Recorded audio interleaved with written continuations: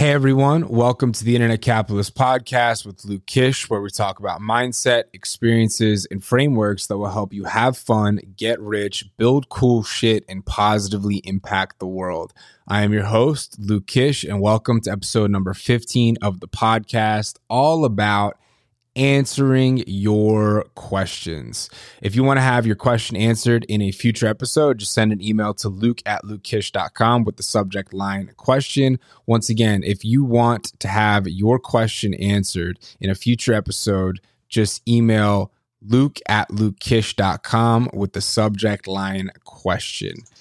So today's question is from Tyler T. He says, what's the best way to sell something that requires people do work? Example, you guys sell a program people need to do work on to get results. I'm transitioning to a more educational model, and I know how to ask questions with sales and figure out their goal and keep them focused on the vacation, not the flight. But at the same time, I want to set expectations the right way, and I need them buying into going through the program and doing the work. Any tips on this? I know it's specific. Great question, Tyler. So first off, I would say, don't overthink it too much. If you are selling a transformation and what you're selling gets the transformation, then, keep your focus there. And if you sell the transformation well enough, people will dig in, people will do the work. So, you need to challenge people into doing the work sometimes by being confident enough in the value of what you're selling and then conveying that through conveying that through every component of how you're selling them, whether you're face-to-face, over the phone, Zoom, that should come through from you to them abundantly if they actually have the problem that whatever it is you sell solves. Number one. So if it does that, don't overthink it. Focus more on making the sale well, right? So if you sell the thing very well, you understand the value of it very well, and you have the perception and the perspective in your own mind clearly enough and can articulate that and share that and show that to your prospect over the phone with them inside of like the vision, right? So you show them the perspective and how it's helping them, and you have that clear. If that's clearly conveyed, people are going to do the work.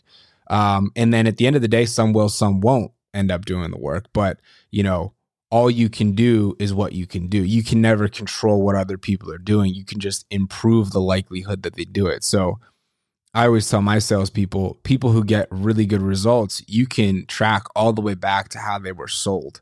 People who were sold very cleanly, very well, very, at a high frame, right? Like not like, oh, let me drag this person across because we have a money back guarantee and like put them on the cheapest plan possible just to get them in the door. But more so like, hey man, like we are so up here on getting you whatever this result is. How amazing is this? Like you want this, you just said you had this problem. We solved this problem. Are you ready to go? And getting them like fully bought in off the get. Those initial conditions set up the whole thing, right? And if you can emotionally shift somebody and get them through like a limiting belief, change their perspective, open their mind, whatever it may be, then the likelihood of them digging into whatever it is that you have and actually doing it will be higher. So that's number one. Focus on selling it well and don't overthink it. Number two is what was I just going to say? Number one, selling it well. Number two, I would say, I'm having a brain fart. I just had number two.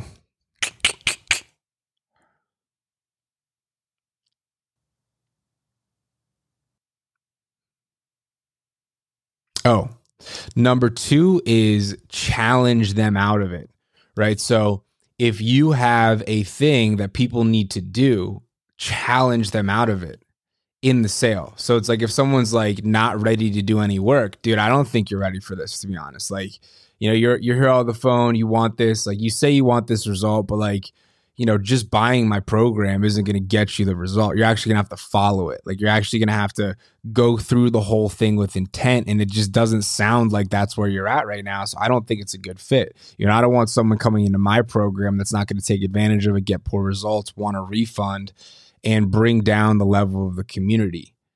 So like, before you do this, if you do this, I need to know that you're prepared to do this. This will require work on your behalf. So if you just bring it up to people, I think that's a nice way to go about it. It's very transparent. It's very like, here, you can opt out, dude. Like, you can not do this. And I also think that really, sets your stature, right? Like, sets your positioning in like a more powerful place, where you're like, look, man, I don't fucking care if you do this. It's like, you obviously want somebody to do it, but like, hey, if you're going to come in, you're not going to do shit. We don't want you, dude. I don't want you to give me money and not fucking use it, not get the value. I don't want you to ask for a refund. I don't want you to be unsatisfied, and I don't want to be unsatisfied with you. So like, are you ready to actually do this thing? Or, are you just looking for like a way to avoid, I don't know what it is, but point is, you want to challenge the person out and bring it up to them. Like, we have two things. We have a self-serve thing called Blueprint, and we have more of a coaching thing, which is like, someone's going to hold your hand. And if we're selling the Blueprint, I instruct the sales team, like, hey, like, you should sell people out of the Blueprint. Like, you should challenge them out of it. Like, hey, like, you want this result. We have this whole coaching staff, that can like work with you and really help you get the result. If you want to do this self-serve thing, like, are you really the type of person that has the, personal accountability and has the discipline to stick themselves to something?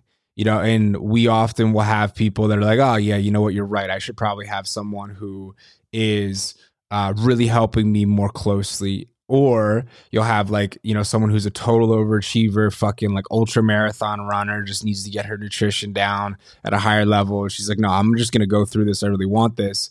And all indicators lead to, okay, this person's not full of shit. She's actually going to use it. So you just have to field for it, bring it up, challenge out, and then sell in right at the same time. So like, sell it fully and then challenge out if it's not the right fit.